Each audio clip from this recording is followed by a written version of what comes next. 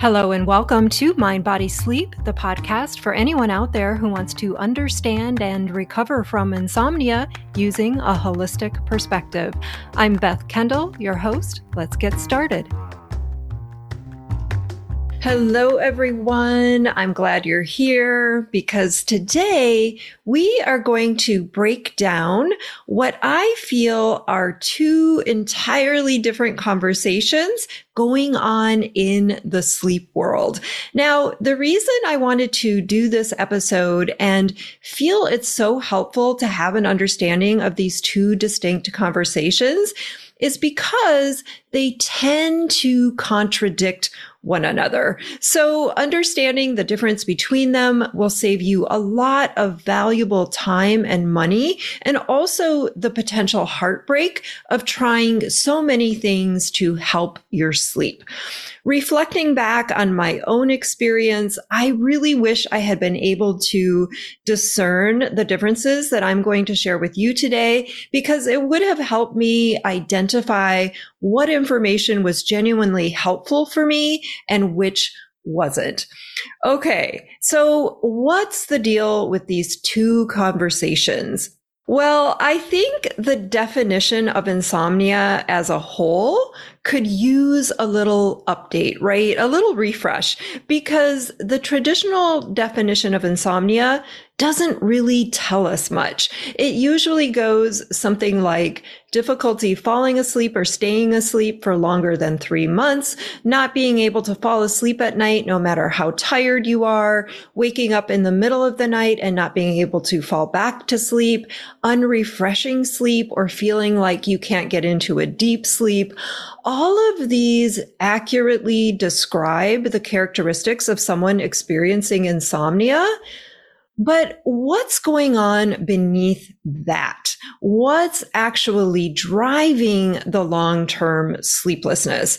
This is the question that kept me spinning for decades, looking for something that made sense.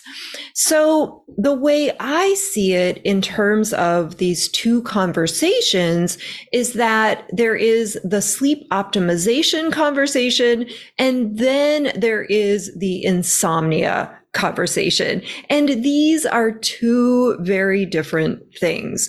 So what does that even mean? Well, let's take a look at the sleep optimization part of this first, since that's the predominant conversation going on in the sleep universe.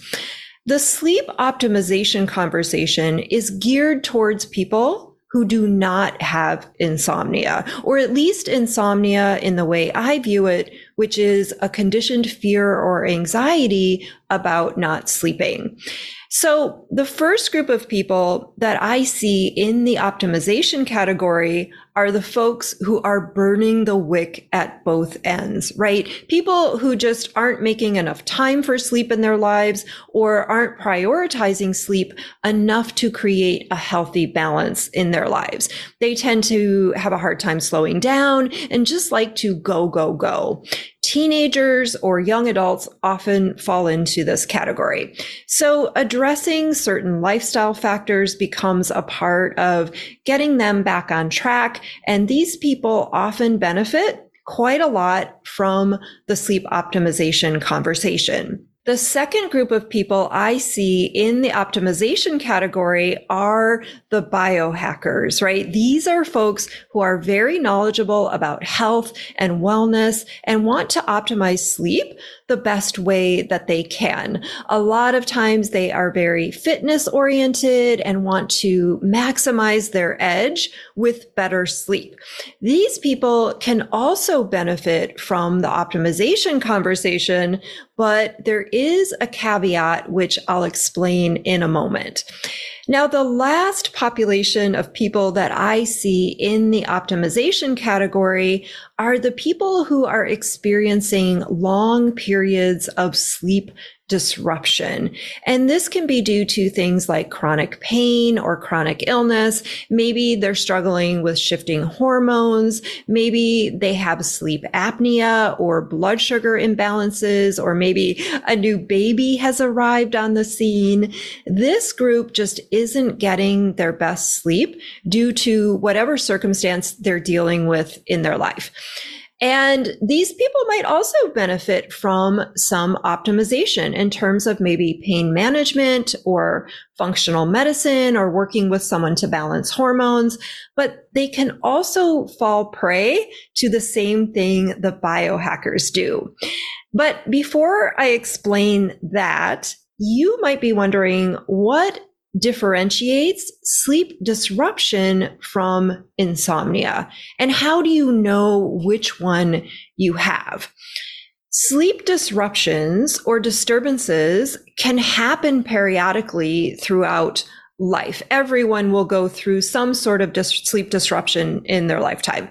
And this can be due to a short-term circumstance like a noisy building or a temporary heat spell, or longer-term factors like a back injury or hormonal changes. There are really so many things that can cause disrupted sleep. But the big difference that I see between someone experiencing disrupted sleep and someone who has insomnia lies in the emotions attached to it. So someone experiencing disrupted sleep, even for extended periods of time, and who doesn't have insomnia, is generally frustrated or perturbed, but it doesn't extend much beyond that, right? This is how I am now. For example, if I'm in a really loud hotel room next to an ice maker and I can semi-hear it all night, I'm annoyed, but it doesn't turn into anything bigger in my mind. There's no prolonged emotional impact, and I just carry on with my day the next day.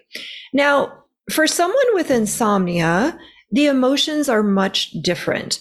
There's a fear of not sleeping in place. So there's a greater sensitivity around anything that could affect or impact sleep.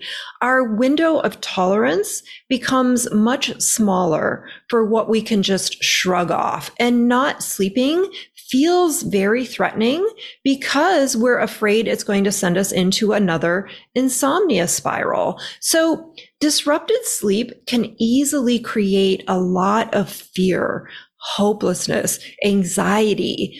When I used to stay in hotels, I would start worrying about if I was going to be next to an ice maker before I even got to the hotel. I was always strategizing how I was going to stay ahead of any potential threats to my sleep, because sleep felt so fragile to me. So if you're wondering how to know if you're dealing with long-term sleep disruption or insomnia, I would say that if this podcast episode is even remotely interesting to you, or you find my blogs helpful because they're speaking directly to you, then you are probably dealing with insomnia. Because if you didn't have insomnia, none of this would likely resonate, and you would probably be pretty bored by it.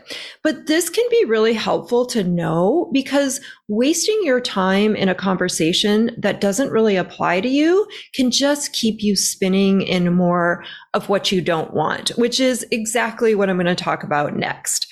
So how does the optimization conversation contradict the insomnia conversation? And why is it helpful to pull these two apart? Well, let's look at the three main ways I see this being unhelpful for people with insomnia. The first thing I want to say is that the vast majority of information out there is going to focus on sleep hygiene. And while sleep hygiene can be really helpful towards optimizing sleep, it isn't going to do much for insomnia. Because this is sort of like getting a cavity. You can do a lot to prevent decay with dental hygiene, but once you've got a cavity, a new approach is needed. So the first way I see the optimization conversation contradict insomnia is that it encourages us to put more focus and attention on sleep. And this can be dicey because focus is the fuel for insomnia. Trying to sleep, researching sleep, tracking sleep, these are all ways that we put more attention on sleep.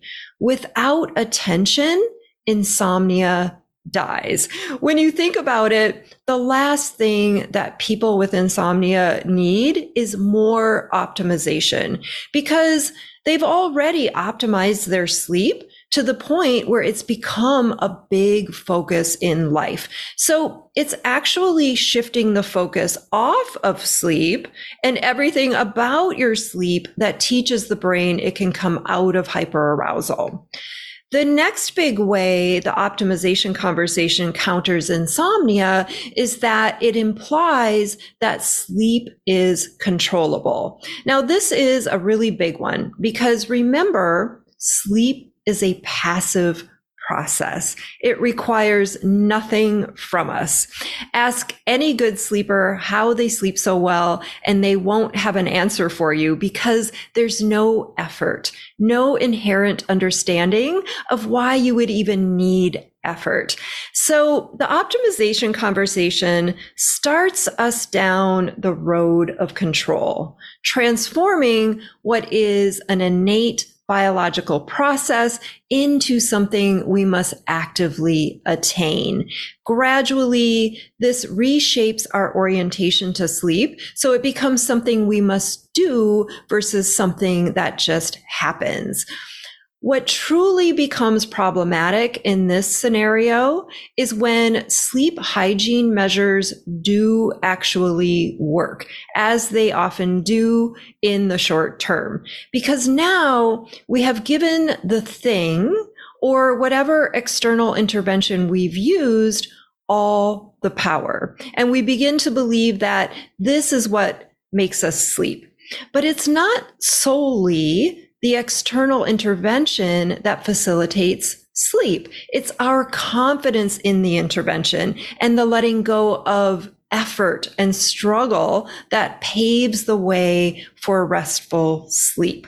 We step out of the ring because we no longer feel the need to fight. So then, of course, sleep comes. But then when the intervention stops working, we find ourselves on this eternal merry-go-round searching for fixes, which creates a tremendous amount of heartache and suffering and really never leads to a long-term change.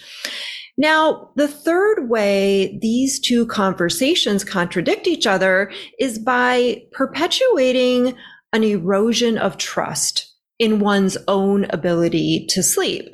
Constantly seeking ways to fix our sleep sends an invisible message to the mind that we are somehow broken or that something is inherently wrong with us.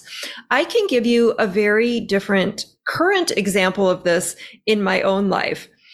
So ChatGPT has been out for a while. And for anyone not familiar with ChatGPT, it's an artificial intelligence database or language model that can create very human-like conversational dialogue.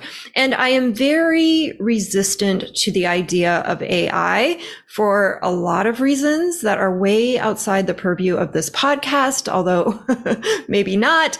But I can assure you that Mind Body Sleep will be keeping it human for the foreseeable future, and every interaction that you have with me or my team will be 100% human. Because frankly, I just like humans and like knowing I'm interacting with a human. But anyway, back to ChatGPT.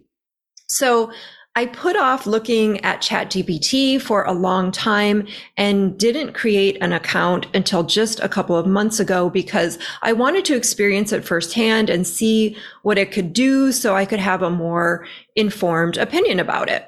So I created an account and I can't remember what I put into the search box, but it was some kind of piece of writing that I had already done. And then I put something like, make this better.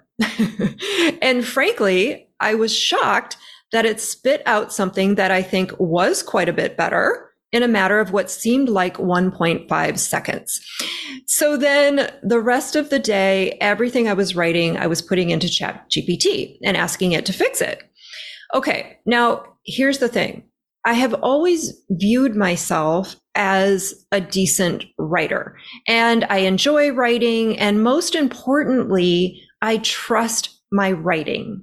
And I think this comes through in my writing and in my experience of it. Now, in an extremely short time, and we are talking a few days, I started not trusting my writing. I planted a seed of doubt in my own ability to write and started putting my faith into ChatGPT. And this did not feel good to me. In fact, I would go so far as to say it created some fear because I don't want to lose trust in myself in this way. So going outside myself to fix myself knocked me out of my trust because I was sending a powerful message to my unconscious mind that maybe what I was writing wasn't good enough. Maybe I needed this language model to fix it. Now, for all the people who are probably going to email me about how off base I am about ChatGPT, I totally realize there are multiple perspectives on this and understand that it is the intention with which you use a tool like ChatGPT that matters most, which is exactly how I view tools for sleep or nervous system regulation. It's always about the underlying intention. So I totally get that. Now, I think this leads nicely into my final point about these two conversations, because a lot of times people will ask me, well, how do I know which conversation I'm in? How can I really discern that? The first thing that I think can be helpful is to notice when the conversation is focused on making sleep happen, because this is just more wheel spinning, right? Sleep is passive and we can't force it to happen, versus looking at what could be getting in the way of sleep happening, which is typically our thoughts, our beliefs, and our behaviors. And the second thing I'll offer is to notice when something is rooted in fear and pulling you outside yourself and your trust. If it's an external solution that's being presented as the ultimate fix or key, then I don't think this will be super helpful in the long run, because ultimately you are the answer and the fix and the key. Everything you need to sleep is already within you. You've just got a conditioned arousal response getting in the way. I had a client the other day who has been through multiple programs for insomnia, and she gave me the ultimate compliment without even knowing it. I'm already starting to tear up. She said, you know, with other programs, I just stayed in them because I was waiting for that magical key to drop, that clue or piece of information that was going to fix me. But in your program, I'm not doing that. I'm just getting the information and applying it to my life. And of course, this did make me tear up because I knew this client had taken her power back. She was no longer looking for a fix. She was looking for a guide, which is exactly what I am. So I hope this episode was helpful on the two conversations. Wishing you all a prosperous and purposeful new year. I'm Beth Kendall, and this is the Mind, Body, Sleep podcast. I'll see you next time. Thanks for being here today. If you love what you heard on today's episode, don't forget to hit the like button and subscribe to the podcast. And if you need more support with your sleep, join me in the Mind, Body, Sleep Mentorship. This 3-month one-on-one program will transform your relationship with sleep so you can get back to living the life that you love, free from the fear of not sleeping. Head on over to bethkendall.com for more details. I'll see you next time.